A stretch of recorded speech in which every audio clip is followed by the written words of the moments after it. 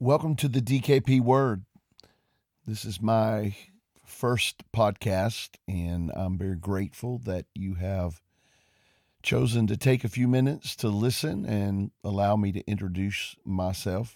For those of you who recognize my voice, my name is David Payne.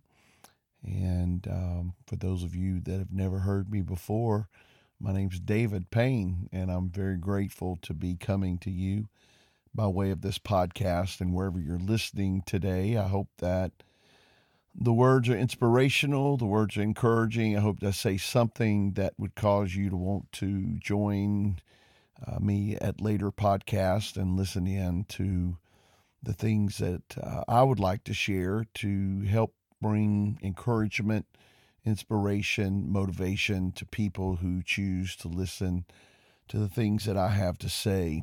I think for this first podcast, I'll just take a few minutes and introduce myself, who I am, and what this is about, and what I hope these podcasts are about. And so I, just would like to begin by telling you a little bit about myself. I'm 57 years old at this point. I've lived quite a bit of life. I was born to Ardell and Rachel Payne of Covington, Georgia, back in 1962. I just celebrated a birthday, and it's exciting to be living life at the level that I am now and enjoying my life and enjoying the challenges that life has put before me. I had a great mom and dad. In fact, today, as I record this initial podcast, today's my dad's birthday, and he would have been 93, I believe, if he had still been living, but he passed a few years ago. And I was very fortunate to have hardworking parents, mom and dad, that loved me, and I can't claim any real negative things to my childhood. As far as my parents are concerned, I had three older brothers, Mike, Randy, and Daryl, and I was the baby of these four boys. And I used to laugh with my mother because the brother closest to me, Daryl, he is 9 years and just a few months older than I am, almost 10 years. And my mom would always say, "Oh, you're such a blessing." And I'd be like, "Yeah, I'm a mistake," as I got a little older. And always had a good time messing with her about that. But I've had three amazing brothers who have been and continue to be extremely supportive to me and of me even unto this day. And so very grateful for them. I have two amazing children. My son Stephen, who right now is traveling the world. As I'm recording this, he's somewhere in the Baltic region of the world. He's been in Turkey, and I think he might be in Georgia, but not the state of Georgia. He's traveling and taking a little time away from his job as a lawyer. And my daughter, Arlissa, who is married to an amazing man, Mike. Arlissa is a phenomenal young lady who is raising three children, grandchildren of mine, Houston, Isabella, and Olivia, and they are truly, they are the joys of my life, and I just love seeing them. I think I learned what unconditional love was all about when, at probably about 5 years old, I took Houston to eat at a local Japanese restaurant, and he looked up at me and he's like, "Poppy, you rock." And it brought joy to my heart. It brought tears to my eyes, and I realized here this little fellow he was loving me unconditionally. He didn't care who I was. He didn't care what I had done, what I hadn't done. He was just loving on me, and it was amazing. And those three grandchildren still to this day bring so much joy to my life. I was laughing a while back, talking about Stephen traveling the world, thinking, wow, I'm running around taking care of his taxes, taking care of his deposits and his bills. And I'm like, man, I must have done something wrong. But in reality, when I think about my children, their mother and I did an amazing job with them, and they've grown into amazing adults. And I'm extremely proud of them and what they're doing in their life. I grew up in Covington, Georgia, and I attended Newton County schools. My first 3 years was at Porterdale, the old Porterdale Elementary Schools in Porterdale, Georgia. And I was there because that's where the school lines were drawn, but also my my dad worked at the mill at the bib manufacturing company, and that was a very influential time in Porterdale, or during that time. The bib was very influential. I have a lot of great memories of growing up there and holidays and a lot of things with classmates and teachers. In fact, I had a friend send me some pictures of my first and third grade just the other day on Facebook, and it was funny seeing that little smiley, goofy looking boy on the front row of both of those pictures. And but he had an amazing childhood for those 3 years he was there, that I was there. Talking about myself there.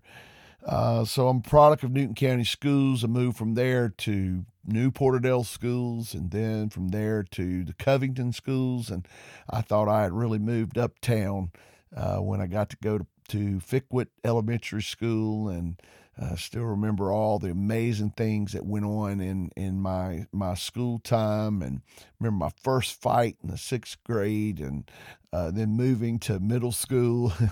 And I don't say that because I'm much of a fighter, but I was laughing the other day with somebody about I'm not much of a fighter. I still remember the guy, a good friend of mine. He's a doctor now, and we're still friends to this day. But we got in a little scuffle, and I was getting the best of him, and then he got the best of me. And I'm like, I'm not cut out for this fighting stuff. But a lot of fun memories thinking back to middle school, and some amazing teachers and classmates and friends, and just a wonderful time and experience. I got involved in band in the fourth grade, and then I really got involved in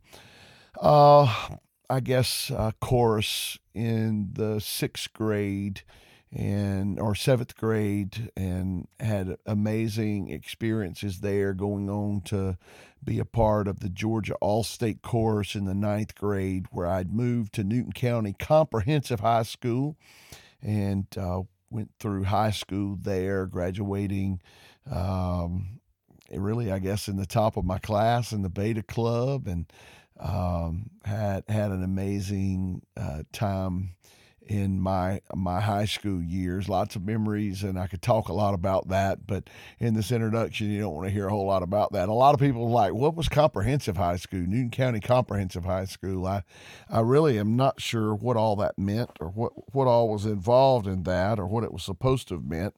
I do know we were one of the few schools, or the only schools that I knew, that had open classroom concepts. And that was, if anybody's listening that was there with me, that was a blast, because you basically had a center hall with classrooms on either side and just walls dividing the class, but they were open so you could see out in the halls. And it was a unique time and a great time to go to school at Newton County Comprehensive High School. I remember field trips in 4-H. I remember field trips with Miss A's class, biology class, to Okefenokee Swamp, down to Savannah, to the state University of Georgia, Skidaway Island camp, where we went out on boats, and I got to experience all this life. And then with 4-H to New York and Chicago, and mom and dad allowed me to experience a lot of life with classmates and schoolmates and school programs, and that was an extremely exciting time. I went on to marry at a very young age, and I had children um, and grew up way too fast. But I had began right out of high school to pursue a business degree that I later went on to finish online. And there's something to be said for starting things and then finishing things. I started in the 80s. I went back and tried it again, tried more in the 90s. And then finally in the 2012, 11, 10, 13, somewhere in there, I actually went back to school. My daughter was the motivating factor for me going back to school. She had one class to finish her degree, and it was a class I could take. It was astronomy, and we went to school together and competed. And I don't remember if she made better than me, but or I made better than her, but it was by a very slim margin. We both had A's, and we had an amazing time. She was expecting her first child, and I'm sure we were the topic of a lot of discussions of who's this old guy and this young girl who sit together, have the same last name, and are in this class. But it got me started, and I finished my business degree. And then a few years ago, I went back and I guess searching for wanting to get an education, wanting to finish some higher degrees. I began to pursue philosophy. And I remember the first class that I took, I was thinking, what in the world am I doing in this class? None of this makes sense. What's real and what can you know? And who is this Descartes guy and Spinoza? And we were talking about all these different problems. And it really, I always prided myself as a thinker, but philosophy drove me to think more than ever before. And I'm sure that a lot of people that observed my life and have observed my life probably thought, yeah, well, philosophy was kind of the end of him. But really, it was something amazing that caused me to begin to think. A lot of people, because of my profession that are even things that I'm involved in now as far as ministry, a lot of people said, well, what did philosophy do to you, as far as faith? And I think they're astonished when they hear me say philosophy actually probably strengthened my faith in God more than anything else. A lot of my professors were atheists or agnostic or didn't claim a faith, and that's something that's kind of well known with philosophy. And a lot of people, why in the world would you do that? Because and what was so intriguing to me about philosophy and that degree was the fact that it caused me to ask questions. It caused me to say, I can believe whatever I want to believe, but I need to be able to give an answer and a reason for why I believe it. So, what it did to my faith was it probably broadened my view on religion more so than had ever been before. It made me more open to other people, to other people's ideas, and I understood the world at a larger level, but at a fundamental level, it probably substantiated my belief in God more than anything else. Before that bachelor's degree in philosophy, and even before the business degree, I'd had a pastor friend who had a Bible college or Bible Institute. In fact, I think it was the Strategic Institute for Christian Leadership. They gave me an honorary bachelor's degree in strategic leadership. So those are the degrees and the formal education that I have. I did have some Bible school training. I never completed a degree in Bible school, but did have those trainings. So that's a little bit about my education and who I am and where I came from in some of those things. My work history, I grew up I had an uncle who was a brick mason. In fact, I was telling someone just this week, I was pointing out a couple of buildings, and I'm like, hey, I mixed the mortar and the mud for those buildings, and uh, I carried blocks and I carried bricks, and I pointed those places out, and that was kind of fun to be able to say, hey, I was involved in that for many, many years ago, back when I was 15. And then I went to work for a company called Food Giant. All three of my brothers had worked for what was known back then as Big Apple, and it changed to Food Giant, but I always wanted to work there. So my first 3 years after I turned 16, I worked at Food Giant, and there was I enjoyed just growing, in my knowledge of the world and knowledge of working and interacting with people. That was an incredible experience. After my son was born, I got a full time job. My first full time job out of high school was with a company called John Harlan Company, where I printed checks, worked in some research and development projects. But for the most part, I just was the little guy that was always reading his Bible, because I'd kind of gotten serious about life because I had a kid, I had a wife, and I'm like, I don't know what to do, but I need to make sure that I focus and try to do this right. And so worked at John Harlan Company for 7 years and still have lasting friendships from that to this day. In fact, I think there's a John Harlan lunch coming up for long, and get together with some of those guys even today, and that's been a long time ago, but worked there, and very grateful for that time. And then from there, I left John Harlan Company in 1987,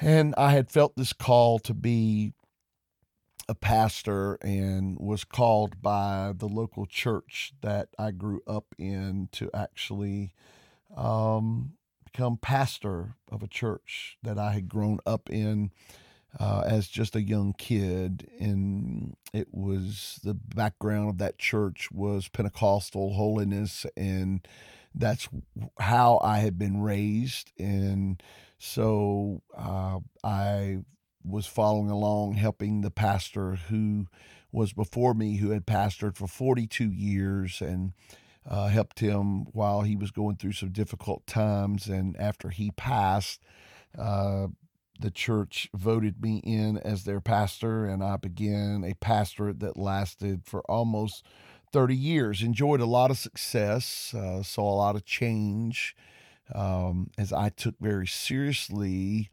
what people had said. I have a lot of people, even not even to this day, but because people kind of leave me alone now, but back in the day, they'd be like, be careful what you say and how you preach, because you're going to give an account for God. And people would say that a lot of times when they'd see me making changes or not taking stands that they thought I ought to take, or stands that, were the predominant doctrines of the church that I grew up in. And it wasn't that I went in wanting to be rebellious or wanting to change anything. That wasn't what it was. I just wanted to please God, and I wanted to help people, and I wanted to minister to people. But I remember standing and making this pledge to God, that God, I'll try to speak where you say speak, be silent where you say stay silent. I won't pretend that I understand what I don't understand, and I won't do things just because we've always done them a certain way. And as I opened myself up to that, to God, I really begin to rearrange some priorities in my spiritual life, and we'll talk more about that. But I pastored the church, saw a lot of success. We went from a small building of 4,000 or 5,000 square feet to and less than a half an acre of land, to when I resigned as the senior pastor of the church that I had pastored for almost 30 years, just lacked probably 4 or 5 months making it to 30 years. We had property of almost 100 acres. We had at least 75, 80,000 square feet of building space. We had grown from when I first became pastor, a small congregation of around 100 people, to our membership at the highest peak was probably over 1,400 people. And we saw a lot of great things done in this community. In the community that I was involved in, formed a lot of cooperative relationships with the government, the local businesses, and we were able to do a lot of good in our community in the name of Christ. And I think probably some of the most fun I had was we hosted some July the 4th parties. I used to go to Disney World as a young man and think, how in the world do they get people to come in the middle of the summer and wait in long lines and pay too much money to see a show that's 5 minutes, or ride a ride that takes a couple of minutes, and then people walk away and say, man, I want to do this again, and this is so much fun. And begin to think about ways that we could get people to our church property. And so we started putting on July the 4th events. And I think we did that for, 7 years, 7 years. We hosted those. We partnered with the county and the city for fireworks. I think 1 year, because we had Mother's Finest play, we had over 22,000 people. The public officials estimated that we had over 22,000 people on our property and the county's property that had joined us watching the fireworks and listen to the activities of the day. We had bands come in and vendors. It was just so much fun reaching out in the community. In fact, I know people that are still going to church. In fact, the church that I used to pastor to this day, that said, preacher, I came out because I knew, because of what you guys did at July the 4th. We started that time. I remember that particular July the 4th. It was interesting. I had a guy drive up on a motorcycle during the middle of the day as we were getting ready, and he's like, I want to know why a church would have Mother's Finest come out. And I'm like, well, are you coming? And he said, absolutely. I said, well, that's why we're doing it, because I want you to come. And I would always take 5 minutes right at time for fireworks, and I would tell people about the love of God, about the grace of God. And it was something that I was very committed to and very, very passionate about. I stepped down from the church in May of 2017. And for the past couple of years, I've been working for a construction project management company, having a great time out of Chicago. I also do a service once a month, still do weddings and funerals and things like that. But I like to think of myself as having broadened my ministry base. And instead of it just being in four walls, I'm doing podcasts, and I'm doing blogs and things on my website, and just doing all that I can to be an encouragement to people, and to hopefully encourage people in their life and in their living. My life experience, if we were to talk about that, very conservative upbringing, very religious, very devoted. I don't have any horror stories or any anger about the way I was raised, though I was raised very conservatively. I was raised very strictly and not allowed to do a lot of things, like go to movies and skating rinks. And I laugh sometimes at all the stuff we didn't do, but it was what my parents, or how my parents had chose to raise me. But yet there were a lot of good things that we did as well. But I remember. I remember as I began to be an adult, and I think it's what everybody goes through. And especially as I began to be the pastor, the senior pastor, have to make decisions that were going to affect people's lives. I just couldn't do things because I always had done them. And I began to be very conflicted in my mind, as I grew in my thinking, and a lot of people from my past even, might say, well, you were deceived, or it's what's always said when somebody changes what they've thought or what they've been taught to believe, you're being deceived. But the reality is that as I grew in my understanding, it wasn't that I was out to change anything, but as I grew in my understanding, I began to be very conflicted about how I was going to reconcile what I did as a pastor of a predominantly Christian church, how I was going to reconcile that with what I saw and what I understood. And so, I walked that path out as best I could, and I think did an honorable job being devoted. And even to this day, as I speak, once a month in a Christian environment, I'm totally devoted to what I believe personally about God and about what we can know about God through Jesus Christ. I think one of the biggest conflicts in my life was, even as an early on, I had this idea about religion that people who were truly followers of God were never going to have any problems, never going to have any issues, never going to have any sin, and that the mark of being a good Christian was that there was no sin, there was no problems, there was no struggle in your life. And I remember when I was called or felt this call to be a pastor, I was like, well, somebody messed up, because I'm not perfect, and I know that I'm supposed to be perfect if I'm going to be a pastor. And it was funny because I've often joked, but the real reality is that as I got to know other pastors, I come to understand that they were human beings just like everybody else. They might have kept people at a distance, but they struggled the same way that other people did. I kind of laughed to this day. I was reading something this morning about some well-known Christian person, and people were saying, "Well, I'm gonna tell the truth about him," and I laugh now, chuckle a little bit inside of me as we act disappointed when people have failures in their life, when people have problems and sin in their life, when basically they're guilty of being human beings. Human beings are always going to be subject to frailties and temptation and sin and anger, and they're always going to be apt to disappoint you, and they're always going to make poor choices.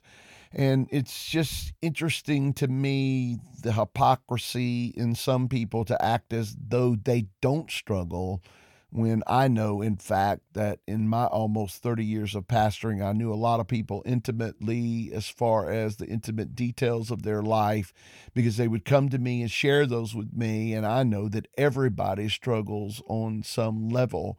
And so my goal, even as a pastor, was to try to convince people that in spite of the frailties in your life, you certainly have a right to move on. You certainly have a right to live. You have a right to worship God. You have a right to believe for the best in your life. You have a right to stand among other people who pretend as well to not have any problems. And it's just it's always been this passion of mine to try to help people move forward. I know that I was affected by a lot of things in my life. As a young man, I witnessed, or I found firsthand, I saw the trauma of, a murder suicide in my own family. I may talk about that later, very close in my family. And it affected me even at my age now. I still deal with some of the implications of that. Relationship failures, personal relationship failures in friendships. And I know people have let me down, but I've let them down as well. And I've betrayed people and been betrayed by people. And so, I understand the human condition And even though I believe we should be trying to do our best, I'm not going to be naive enough to continue to minister, to continue to talk with the hypocrisy that is talked about a lot of times in life, that, you're not really doing good if you're not perfect, because I realize that we all have good and bad inside of us, and that we work hard to be the best versions of ourselves that we can. I experienced a season of cancer, where I went through some cancer, and I went through the death of my mom and dad. In fact, I went through the death of my mom and dad. I went through separation. In personal relationships, I went through cancer. I went through a lot of things in a short period of time, and it takes a lot to continue to move forward. And I'm telling you these things if you're taking a moment to listen, because I really do feel like that on these podcasts, I have some things to bring, some value, some wisdom, some encouragement to bring to people, because I can tell you about the cancer fear, the fear of it, the going through 6 months of chemo. I can talk to you about the why me, not the why me, why did I have cancer, but I've had several good friends my same age that died of cancer. And it's like, wow, I'm so blessed to be alive, and I'm so blessed to have life in my body. I want to make sure that I do the best that I can with what has been given to me. Just 2 years ago, my life turned upside down when what I had given my life to, as far as pastoring a church, I had actually spent most of my life and my good years serving other people in the name of Jesus Christ, only to see at the end, the result of a power grab, really, somebody wanting power and control. I begin to see people turn away from me, and as they begin to look at the mistakes and the failures in my life that had always been there. I kind of chuckled a while back, was sharing with another church board, about how I thought they ought to deal with their pastor if he ever had some problems. And I kind of chuckled because one of the people in one of the last meetings I had said, well, you're just not who we thought you were. And I'm like, called him by name. I said, I'm exactly who I said I was. I've always told you I was a human being who had a lot of problems and a lot of issues, and that if you really knew who I was, you wouldn't want me to be your pastor. And I think sometimes in church and even in life, we're not used to that type of honesty.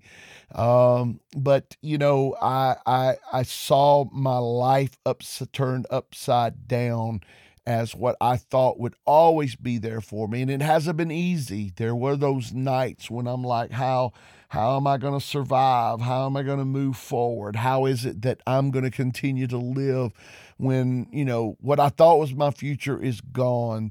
But I want you to know, I've seen my life go through that. I've gone through, these relationship issues. I've gone through a divorce. I've seen my life shattered by and battered by lies and deception from other people, and I've felt the shame of people knowing partially of things that have gone on in your life. And I've felt that, I don't know if I really want to walk down the streets of the town that I live in because of what people might be thinking. But I want you to know, because of my faith, I believe in God and of His grace and His love. It gave me courage to live, and I want to be able to address some of these things in podcasts, not in a preachy way, but in podcasts. So, I've learned how to start over a new career path after 30 years, coping with my own humanity, my fear, my anger, my bitterness, and I hope to be able to share some words of encouragement with those that would listen to these podcasts on a weekly basis. I've learned how to rise above these, and I'm still doing it, personal failures and mistakes, the loneliness, the despair, the having people that were your friends not be your friends. And I want to tell you, my friend, life's precious and it's worth living, so you can keep living and you can keep moving forward, even in the face of all your mistakes and all of your failures and your personal disappointment. I want to talk to you about revisiting the barren places of things that you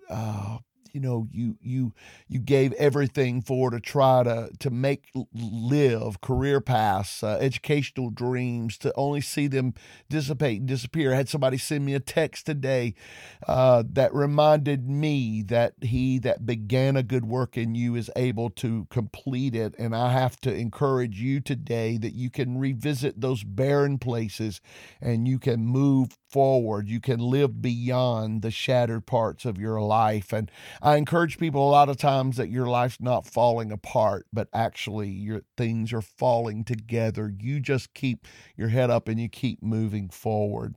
So that's what I want to do with these podcasts. And you may say, well, there's millions of other people that are trying to encourage people and have greater ability and insight than you do. And yeah, they probably do, but I've got a voice that nobody else has, and I've got a unique approach and a unique way.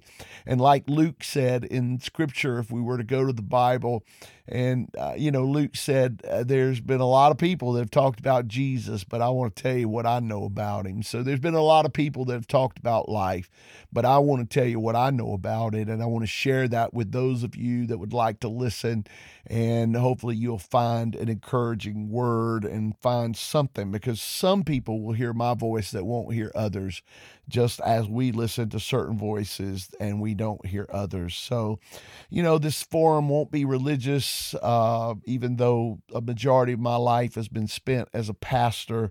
It won't be preachy, just some honest, frank, interesting, and hopefully respectful talk about real life, about real issues, about bringing and finding encouragement through faith, through psychology, through philosophy, through writers, biblical writers, through secular writers, finding encouragement. And we'll have guests on from time to time to bring other perspectives and bring encouragement to you, because I want to bring a practical inspiration and motivation to you about living this thing that we call life that's most precious. I'll share stories and go deeper into experiences from my life, religious and spiritual principles. I'll talk to you about philosophy and what it's done for me, and how it's challenged me, and psychology, and just good old common sense.